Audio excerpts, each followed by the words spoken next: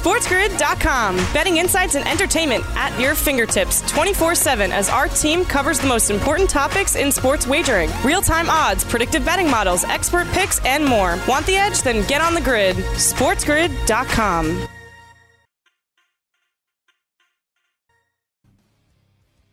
All right, Ferrall back on Coast to Coast. I got to do it at least once, Carver High.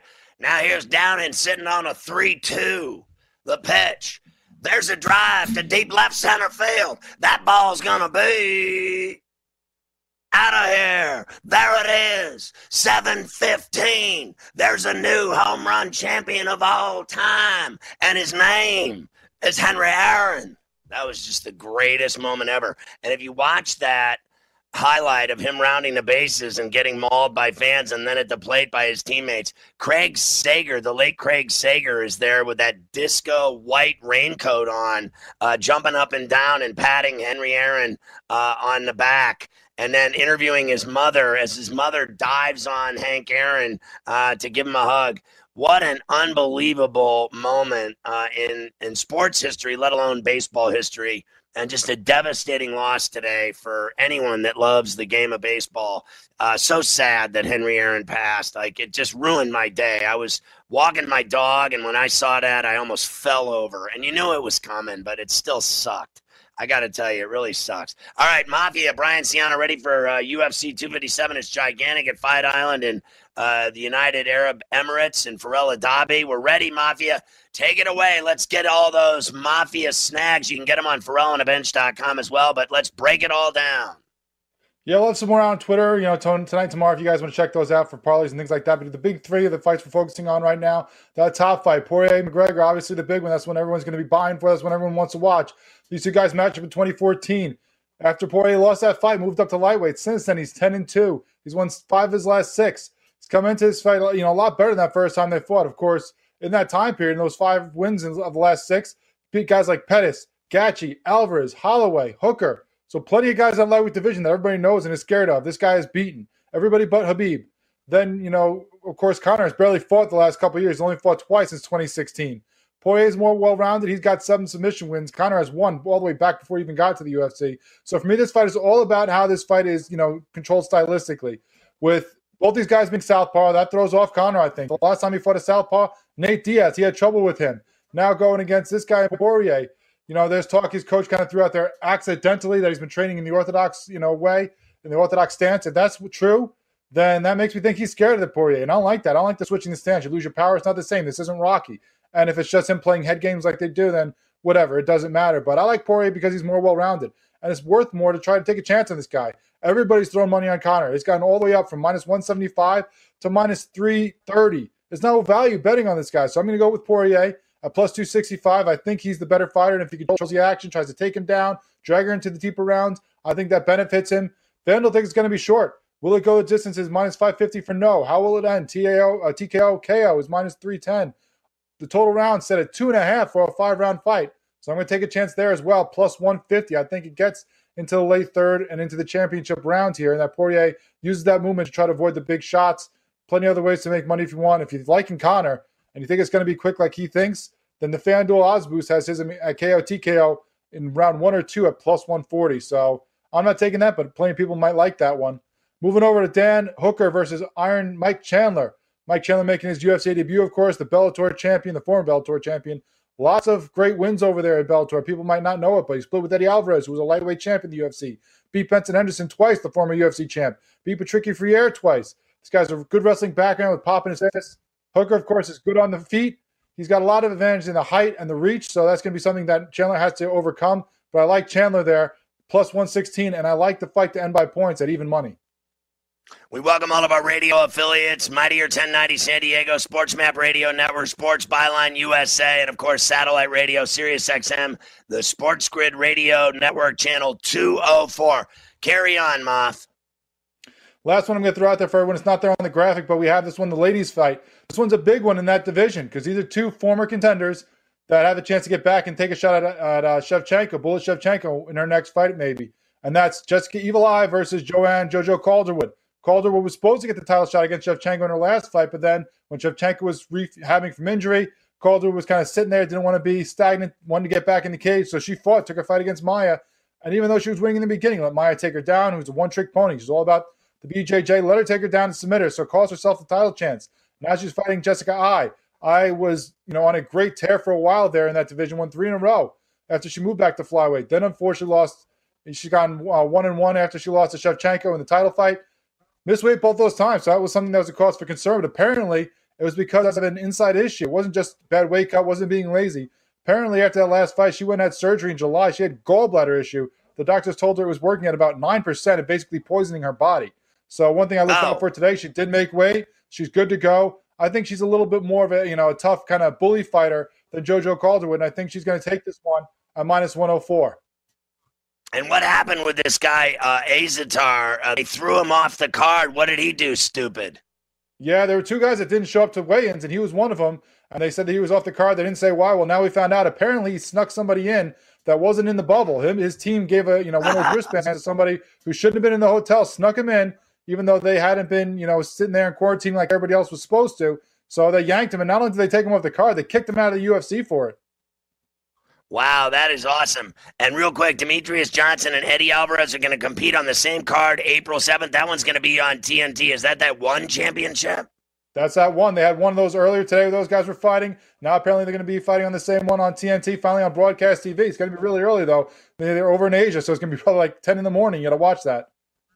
All right, so when the hour continues a little bit later, we'll talk to Jimmy Smith of SiriusXM about the card and see who he likes in those fights. We got more coming up.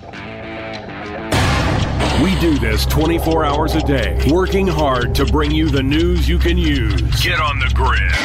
We are the Sports Grid Radio Network. Sportsbook Radio. SportsGrid.com. Betting insights and entertainment at your fingertips 24/7 as our team covers the most important topics in sports wagering. Real-time odds, predictive betting models, expert picks, and more. Want the edge? Then get on the grid. SportsGrid.com.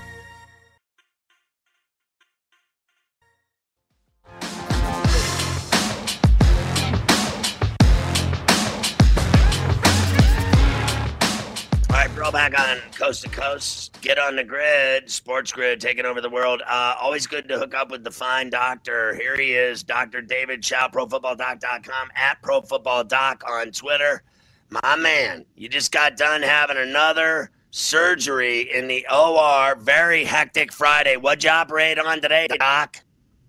The last couple were some shoulders, a rotator cuff, a shoulder labral tear, etc. Working away and trying to keep up with the Mahomes news. Yeah, I've had the rotator surgeries and labrum. I have all kinds of hooks and pins and plates in my shoulder. That is no joke, that surgery. That's a 9-10 month recovery. It's I remember after I had it, I couldn't lift my arm not even 4 inches. Good thing you make your living with your voice and your brain.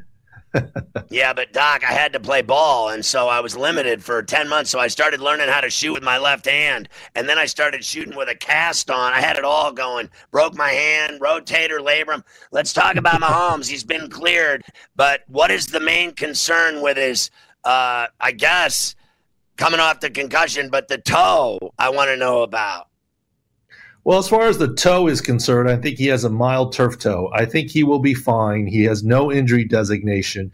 Will he be 100%? Maybe not. If you notice, in the second half of the game, he actually moved a little bit better before he left the game with the concussion protocol. He might have gotten a halftime injection. So I think he's going to be fine for the game. And all along this whole week, I'm sure you've been following, Scott, I've been saying I'm not sure that Mahomes even ever had a concussion.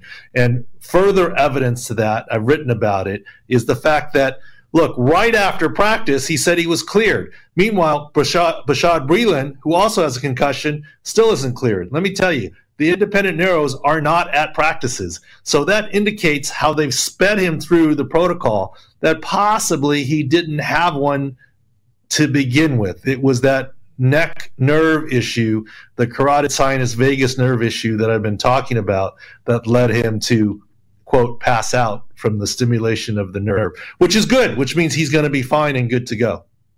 Okay, so explain it to everyone what you think happened to him when he went down with this nerve. Is it like getting choked out in MMA?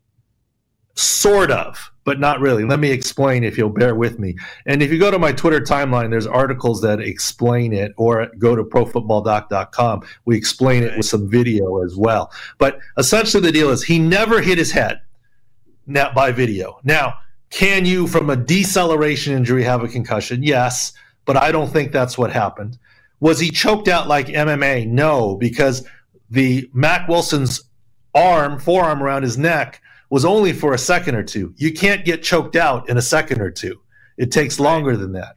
Was it something with his nerve in his neck, as in spinal cord?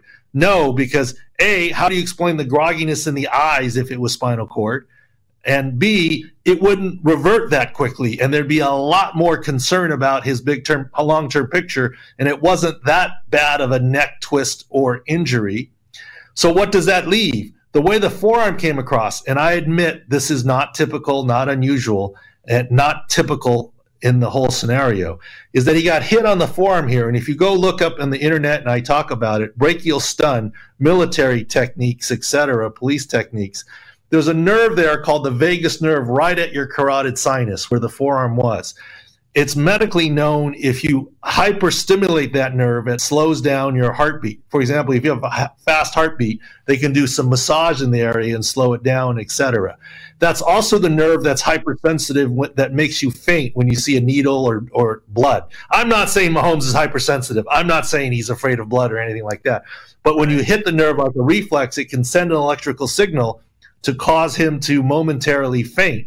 And that's what it looked like to me. This also explains why they got him back full to practice on Wednesday before officially downgrading him for political purposes. This is why his return from concussion protocol is quicker than the return from the cornerback, Breeland. And the difference is that one, I think, had a concussion and one did not. And that's why he came back so quickly, and why the Chiefs were so certain he would play and gave him all the snaps and didn't even let Chad Henne, their backup, have any. Wow, that is crazy. That's fascinating. I did want to say one other thing. The LTN crew in Kansas City is hyper, and Carver High, the Bills fan, is very sensitive right now. So hypersensitive. We have all that on our staff. So will Watkins, Hilaire, and Breeland play or not? Breeland has a chance to play. Watkins, you never know with his calf. Edwards-Hilaire, I think, is headed towards playing. Le'Veon Bell, maybe not so much. As we've said all week long, the healthiest team in the playoffs right now is the Buffalo Bills, followed by the Packers. Third is the Bucs, and obviously Antonio Brown has been ruled out. Fourth is the Chiefs, and that was assuming Mahomes was playing, which I thought all along. The Chiefs actually are the least healthy team right now in the playoffs, especially with also some O-line issues. They have played 12 different players at O-line this year, and they still have the Breeland and Watkins and Clyde Edwards-Hilaire issues, etc. Willie Gay's out too. Vita Vea, they've activated him. He'll be good to go? That's a pretty tough injury to come back from. He's a pretty tough guy. It seems like they're trending to play, but I don't think he's the starter. I don't think he takes 50 snaps. I think it's a spot role. Look, it's hard enough to come back from that ankle fracture dislocation from October, but he's only had 1 week of practice. So just to get back into it. So I think if he plays, he's still more of in a spot role. I don't know if you've heard about – so Antoine Winfield has an ankle problem, and Packers starting corner Kevin King has a bad back. He didn't practice today, and that's the guy that would guard Mike Evans. That's a problem. Yeah, I mean, my hope is both of those guys will play. Your defense is already installed by Friday. Friday is more of a review and situational practices and special teams type practice. Hopefully, at this point of the season, everything's been installed. So, in swimming terms, you're on a taper, right? And so you can afford to take some time off before the big contest on Sunday. And hopefully King and Anton Winfield Jr. are just rest days to try and get their back and ankle prospectively healthier. We hope so. Of course, from practice injuries, there's no film, so it's hard for me to analyze any more than that. So Clyde Edwards-Hilaire, the ankle and hip, still questionable, and we keep hearing that he's closer and closer but not 100%, and he's got these multiple injuries. What makes you feel that he could go with all the problems he's been having? Well, from the Week 15 injury, I thought he would make it back for the playoffs, so maybe I'm just optimistic for that reason. From the mechanism, I think that he was close to going last week and didn't. So, and quite honestly, some of it is need, right? I mean, with Le'Veon Bell, I think unlikely to go. You saw what the Chiefs did last week without really a running back. They did all those jet sweeps and got wide receivers and end arounds and got everyone else involved. Obviously that was a new wrinkle, but the Bills, I'm sure, are prepared for that. So some of it is out of need. I don't know that he's 100%, but I would, at this point, best guess is that he will play. All right, so you're on the Chargers sideline all those years. A guy has turf toe like Mahomes, basically whatever, sprained toe. I've had broken toes. They're no joke. They don't heal for 6-8 months. But what do you shoot him up with before the game? Well, there's an option and a discussion. Certainly you can just use Toradol systemically and other things. That's legal. Right. But you can use lidocaine, Marcaine, from the dentist and numb the toe, and the toe still works. I'm not saying for sure that's what Mahomes is having done, but that is on the option table, as well as the tape and the splint and what have you. But it's been done before, and I'm sure it will be done again. And I'm sure Mahomes is saying, get me back out there and make me as comfortable as possible. Yeah. All right, Doc, great stuff. Enjoy the games on Sunday. Thanks for coming on Coast to Coast. It should be a great Sunday. Thanks, buddy. Thank you. There he is, Dr. David Chao from ProFootballDoc.com. Check out all of his stuff there and on Twitter, and you'll be styling with all the injury skinny going into the games on Sunday. It's Coast to Coast.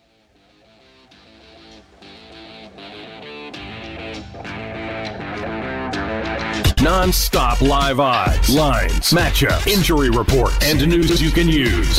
What, are you not going to listen? We are the Sports Grid Radio Network. SportsGrid.com. Betting insights and entertainment at your fingertips 24/7 as our team covers the most important topics in sports wagering. Real-time odds, predictive betting models, expert picks, and more. Want the edge? Then get on the grid. SportsGrid.com.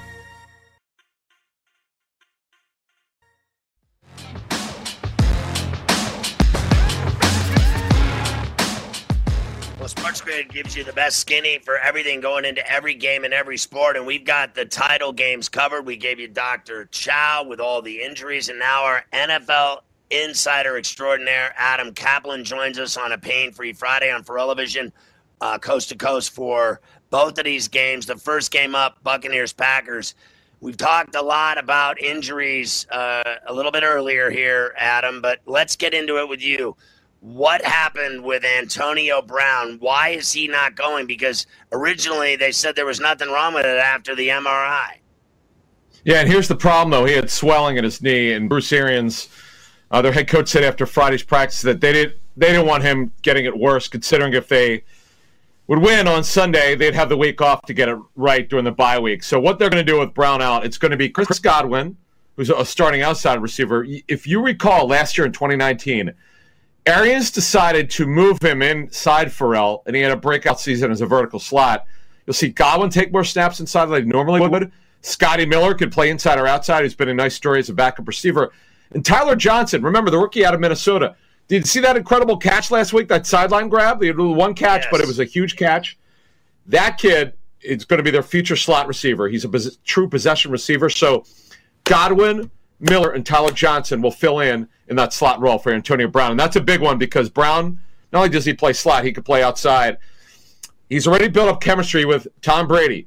We know that the reason why Brown's there is because of Brady. And look, this is the kind of guy you want to have in a championship game, and they're not going to have him, unfortunately, on Sunday at Green Bay. So, he's got Brady, Gronkowski. You talk about Godwin, Miller, Evans.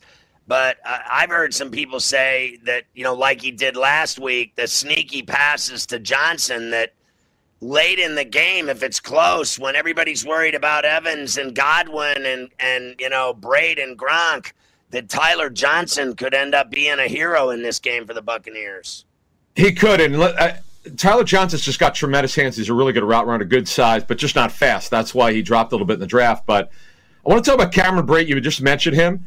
This is how crazy the Cameron Brate story is. So back in 2014, he was not only was he not drafted, he was not even at a rookie minicamp. Okay, what happened was he was not signed after the draft. The Buccaneers, I'm told, they were down a receiver for one of their rookie camps, and they called his agent, and the agent said, hey, I do have a tight end at Harvard named Cameron Brate. The Vikings, he was in their rookie minicamp. They cut him.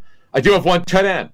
If they don't call him, if they're not short of tight end, Cameron Brate, Pharrell, may not be an NFL player. It's just remarkable because the Bucs are down a tight end for rookie minicamp, a second one, that they called him and brought him in. So a great story development. And you notice lately he's getting the ball a little bit more than Gronk, and he's been a vertical guy. They're throwing the ball downfield. Oh, I like his game. I think he's added a lot to their offense. Tell me the latest on them activating Vita Vea. This is huge. So remember, he was a starter this season, a former first-round pick in 2018. He broke his ankle, and I remember you and I talking about that game. That was the Buccaneer game against the Bears in Chicago. It was a primetime game, and the Bucs blew that big lead, and Vita Vea broke his ankle in that game.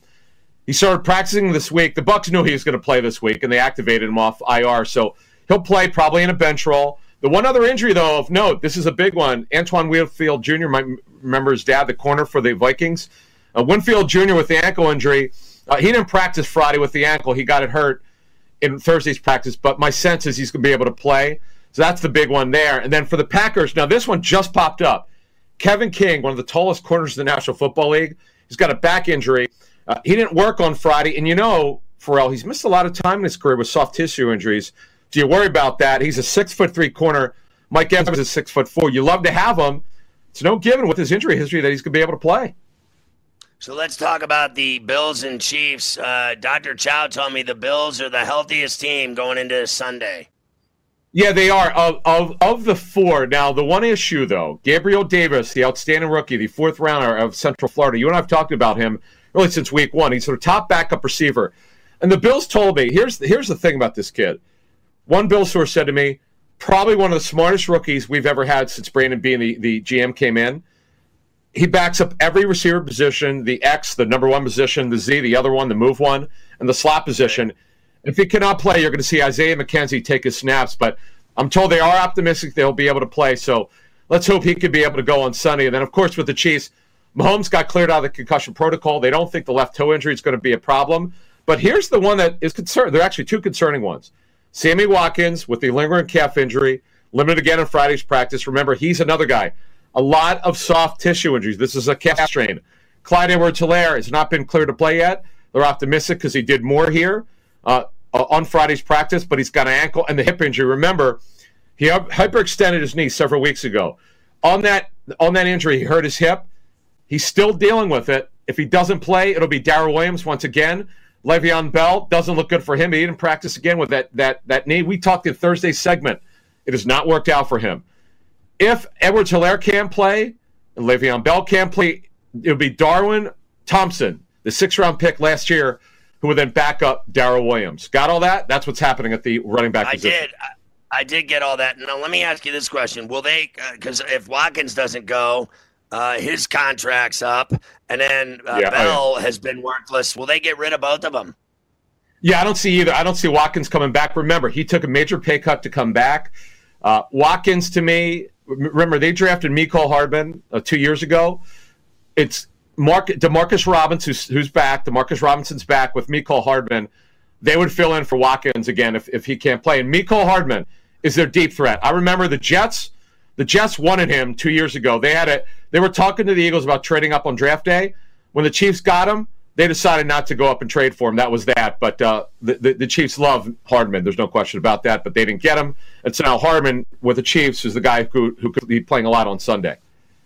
All right. Will Breeland get cleared? Another one. This is another big injury. One of the top, probably the top defensive injury.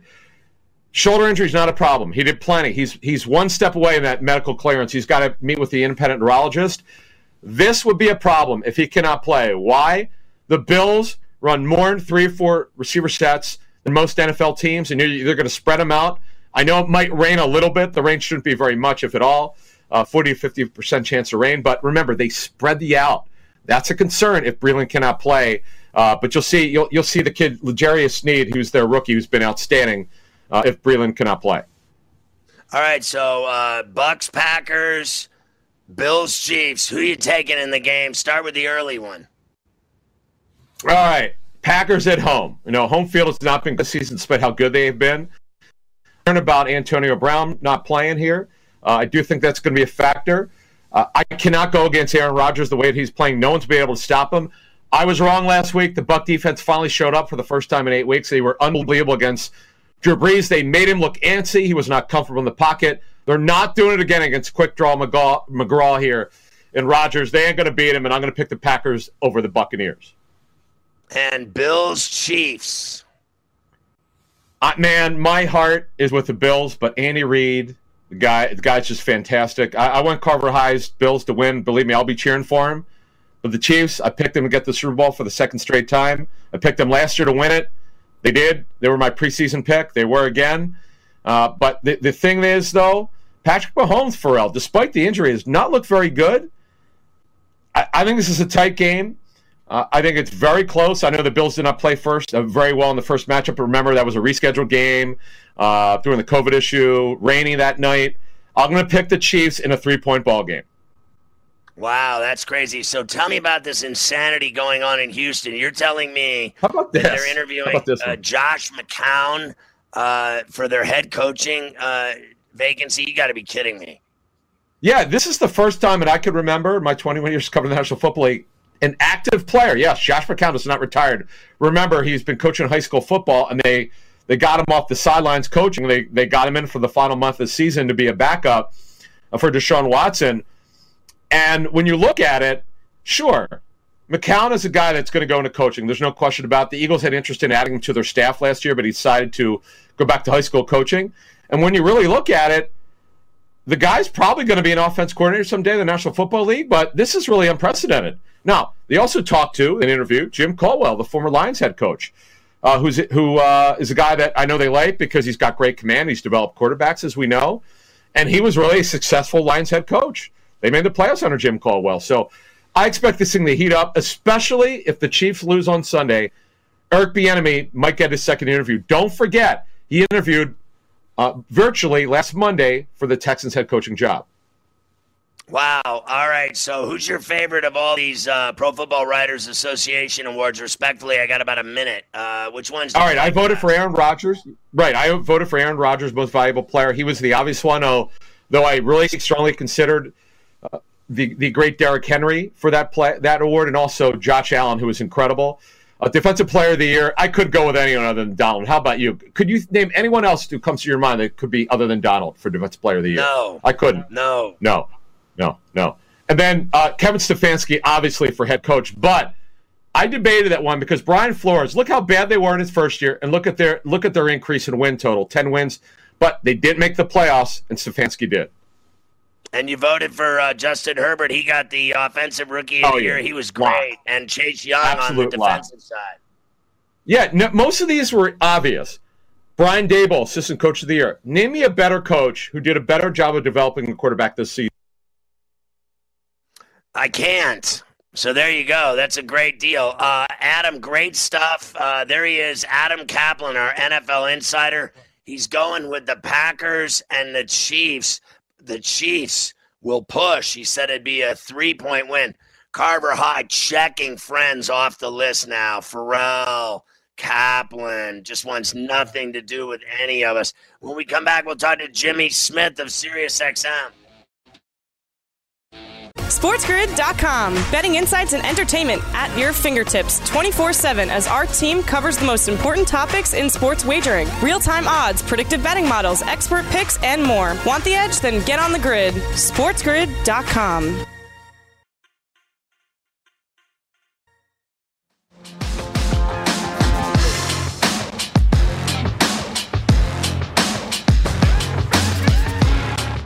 All right, roll back on Coast to Coast. Always good to hook up with our friend Jimmy Smith from SiriusXM, Unlocking the Cage. You can follow him at Jimmy Smith MMA on Twitter. My man, good to see you, Jimmy. How's everything, brother? Good to see you as well, man. Yeah, glad to be doing the gig with SiriusXM Daily Show. It's a lot of fun, man. Hey, so, Here's where I want to start on this thing. This guy, I'm fascinated by him. Like everyone else, we get sucked into his web of his showmanship and salesmanship of fights like no other. I mean, he literally reminds me of guys like, Hector Camacho and guys that are just such showmen and so flashy, and they got the mouth and the game to go with it and the fist to go with it. He just takes over these events. But I heard him talking about, I want to fight 7 times in a year and a half. This guy fights once a year. Where's he going to cram in the other 6 fights with his big mouth? He won't. I mean, it's just, I never believe what fighters say, Scotty. The liars. I was a fighter. I'm a liar. I'm totally okay with it. But it's not the schedule that Conor McGregor's ever had. I mean, we're terrible people, Scotty. We know that. We're okay with it. But that's the deal. Is that hasn't fought in a year. Before then, he's averaging about a fight a year since 2016. He just doesn't fight very often. That's been the deal for him. So the idea, and he said in the beginning of 2019, of course, we had 2020, of course, we had a pandemic, but it was, I'm fighting 3 times this year. It's the start of my season. It's going to be Conor McGregor's year. And the UFC on their social media, I believe it was their Instagram, said, oh, here's the start of the season. You're like, guys, he just doesn't fight that often. He's a big money fighter. A lot of demands need to be met. There are a lot of X's and O's, a lot of, got to dot all the I's and cross all the T's to get this guy to fight. So 3 a year would be generous. I'd be really surprised if he fought 3 times this year, probably twice. But he has a tough test in front of him Saturday. I mean, everybody, with the assumptions we're making about Conor McGregor, we're assuming he gets past Dustin Poirier. That's not easy. Right, and look, he said, here's the thing. It's like distracting for me listening to him. He spends so much time, in my view, wasting, moments speaking about Khabib and how he's, better than Khabib and he's afraid of me and he's running from me. Meanwhile, he kicked his ass. And then he talks about Holloway now that fight's going to happen. And then he talks about he's already got the Pacquiao fight lined up. Jesus Christ, I can't keep pace with this guy's, projections of fights. Meanwhile, he doesn't even talk really about the fight that's staring him down tomorrow night. And the rest of the division. I mean, the interesting thing is, this is the most stacked division probably in UFC history. You don't just have Conor McGregor versus Dustin Poirier in the co-main event. You have Michael Chandler versus Dan Hooker. You have Justin Gaethje, Charles Oliveira waiting in the wings. The top 10 of this whole division is absolutely killer. It's almost like, if you remember, the Four Kings era in the early 1980s, it's almost like, Sugar Ray Leonard talking about, fighting at light heavyweight when he has all these great welterweights right there in his division. That's almost what it's like. So I, too, see it as a distraction, but I think Dana White and the UFC, by extension, have kind of mishandled the whole Khabib thing where, I don't know if you saw the interview he gave live where he said, he says he might come back if he sees a great performance next week. And you go, look, either he's in and we can actually start talking about this fight coming to fruition, what it would take to make it happen, or he's out and we can all move on with the division. This kind of halfway, he might come out, he might not. I think that's doing a disservice to this division because should Conor win on Saturday, it's not going to be about Michael Chandler or Dan Hooker, who just fought before him. It's not going to be about Charles Oliveira or Justin Gaethje. It's going to be Khabib. And I don't think Khabib is coming back. I don't think it's going to happen. So to me, it wastes a lot of the energy in a division that's so stacked it really doesn't need it, Jimmy Smith with us from SiriusXM. Jimmy, I got to tell you, I understand it. I get it. I've been around it for a long time. But the way they spend 95% of the buildup to this fight is about McGregor. They literally have not done. I don't even think I've seen one story about Dustin Poirier. And I got to tell you, it's an insult to me because it's like he's not fighting him. And Dustin is a lethal, dangerous man these days. He has mowed through this division. He has kicked everyone's ass. He is a very kick-ass fighter. I love him. He's getting no love, no juice, no PR, no talk, no hype. It's like he's already in a casket. It's unbelievable to me how they suck on Conor McGregor's oranges. It's unbelievable. Yeah, well, they know where their money is, and the problem is that you always look at a fight, and promotionally speaking, and think, are they promoting a fighter or are they promoting a fight? This is a great fight. Both of these guys are ranked. There are title implications for this fight, and yet it's McGregor. The problem with putting all your eggs in one basket in that sense is McGregor could lose. And then you have a Dustin Poirier who's on top. His only loss was to Khabib. He is, next in line for a title shot for sure with the win over Conor McGregor. And yet you didn't talk about him at all leading up to this fight. So the difficulty with me on a promotional side, forget about, the disrespect side of it, the fact that they're overlooking a guy who was the interim champion before he lost to Khabib, is you might be stuck with this guy as your front runner in the title picture at 155. And as you said, they haven't really mentioned him. So that's the difficulty to me is Saturday night, he could get his hand raised and people will go, oh, wow, that guy won? Wow, that's amazing. And you have to be prepared for anything happening in a fight. You have to be prepared as a promotion for your golden boy to lose, and that might happen Saturday. I mean, how many times have we seen him lose? We've seen Diaz beat his ass. I thought he looked great in the second fight. I'll give you that. Khabib kicked his ass. I mean, it really is unbelievable how he just and the guy acts like he's never lost a fight ever. Like, those fights don't count. I had a bad night. I was drinking my crappy whiskey and I was hungover. It's always some excuse why everyone else sucks and I just had a bad night. But Dustin Poirier, to me, the growth from 2014 until now, Jimmy, I know you've noticed it. It's just been phenomenal watching this guy ascend. Yeah, it's been great. And the way he's won fights, Scotty, where it's gritty, difficult, grueling, tough, bloody, heart, determination, that's what this guy is great at. The problem is Conor generally doesn't allow himself to get drawn into that kind of fight, but that's been his hallmark. Going up from 145 to 155, he's better hydrated, he's bigger, he can take a shot, he can endure, does have a decent wrestling, excellent submission game, he can win fights there. So it's a matter of, can he kind of draw this fight into that 3.5 rounds, 4 or 5, where, Conor tends to fade. That's when Dustin Poirier can really take this fight over. But I don't know if you saw the weigh-in, when they squared off, the first thing I thought is, man, Poirier looks big. Poirier looks really strong at 155. I really think going up in weight class really helped him. And also, if you remember the first Diaz fight, when he hit Nate with the first good combination, and Nate, who is, is at 170 pounds, he's well hydrated, he's got a hell of a chin anyway, stood there and took it, and you saw kind of go, oh man, I didn't expect this. That's going to be a telling moment if he can take those big punches that generally drop guys at 55. If Poirier can take that shot and look him right in the eye, then we'll see what Conor McGregor has, because a hydrated, bigger, 155-pound Dustin Poirier can take a shot a lot better than 6 years ago when he was struggling to make 45. And how about when Khabib landed a shot on Conor? He didn't know what hit him.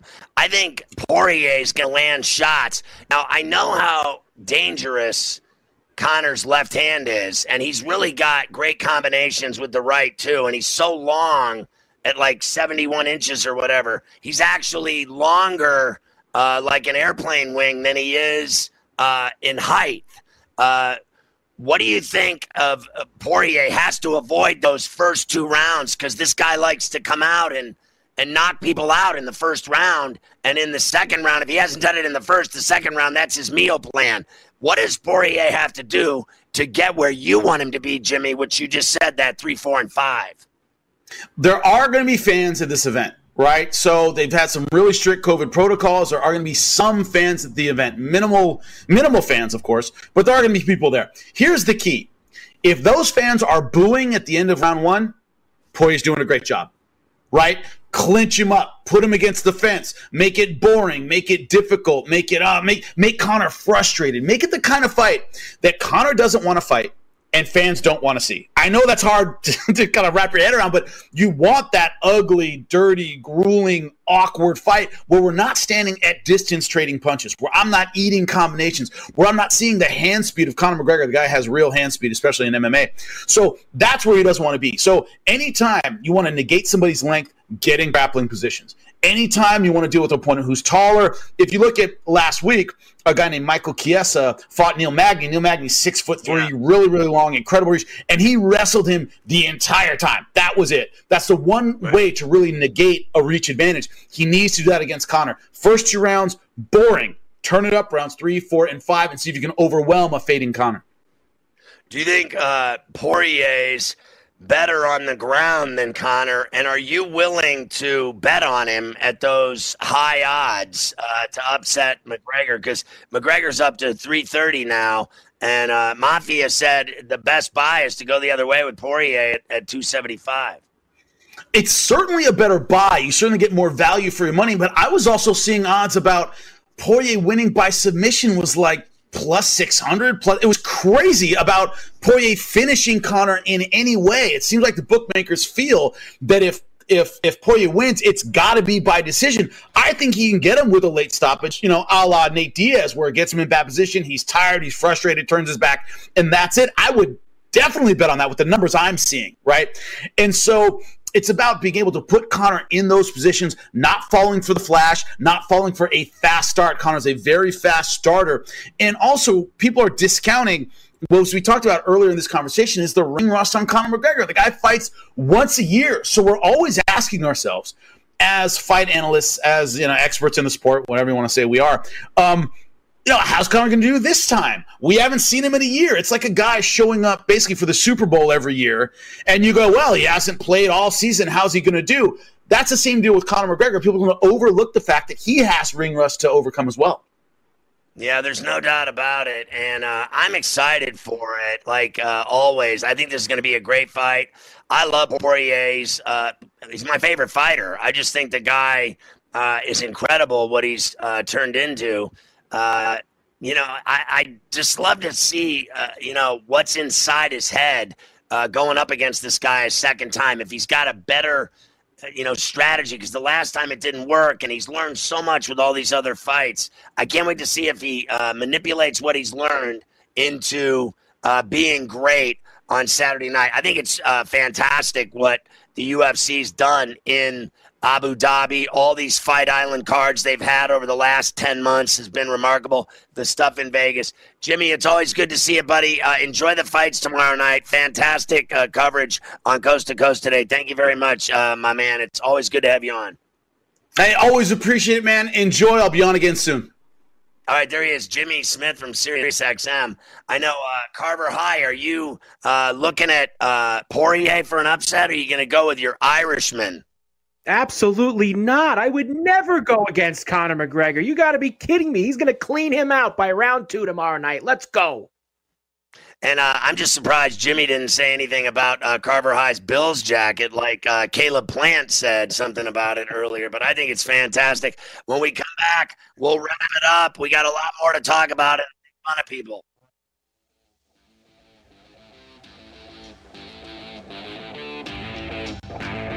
Coming at you all day, every day, with more attitude than other lesser networks would deem appropriate. We are the Sports Grid Radio Network. SportsGrid.com. Betting insights and entertainment at your fingertips 24/7 as our team covers the most important topics in sports wagering. Real-time odds, predictive betting models, expert picks, and more. Want the edge? Then get on the grid. SportsGrid.com.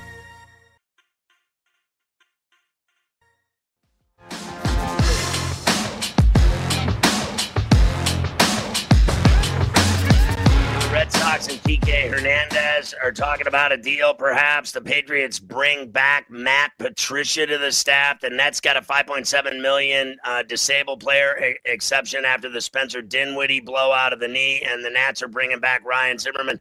Tokyo Olympics in doubt again because of COVID. Japan denies all that talk, and they say it's still on. Real Madrid manager Zinedine Zidane has COVID. Kevin De Bruyne out 6 weeks with an injury. Ovi's wife rips the NHL on Instagram. She's not having it. When you got a cup and you got all the goals he's got, she can say whatever she wants and get away with it. Floyd Mayweather not engaged to Anna Monroe, sick of the rumors and lies. Maybe he should be. Have you seen this chick? Jesus Christ almighty. I mean, I'd drop everything to marry that chick. Wait a minute. Sorry, 34C. Don't believe a word of it. Belichick's girlfriend, again, she's going to go private on Instagram. She's tired of all the trolls. I'm a big fan of hers. Dave Chappelle has COVID. A married teacher allegedly has sex with a 15-year-old in her driveway. I mean, was her husband in the kitchen? I mean, the teachers with the kids, man. It's just I don't know if you watched that one on Netflix, Teacher Prime, whatever the hell it was on Hulu. And it was one of the Giants owner's daughter, the actress that played the teacher that slept with the 15-year-old. Unbelievable. I've seen it all. And Shaq now got another cop job in Georgia. He's a cop in like 30 states. I mean, the diesel's everywhere, telling players they suck. You name it. All right, Carver High. Your Bills win. The Bucks win. Screw everybody. Send me some ribs. Get me some Bud Light. What are you doing tomorrow? What are you doing tomorrow? You got to wait till Sunday. What are you doing tomorrow? Tomorrow, I got in-game live with Smitty from 4 to 8. I got to get through the Saturday with Smitty before Sunday. Let's go. There's probably an Islander game, too. Enjoy the UFC McGregor-Poirier fight. Also, Chandler and Hooker. I didn't mention them. We'll talk about them tonight on For All on the Bench at 10 p.m. Eastern.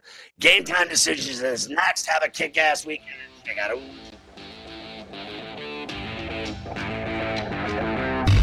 Look, you have a simple choice. Keep listening and get the winning edge, or don't and wish you had. We are the Sports Grid Radio Network.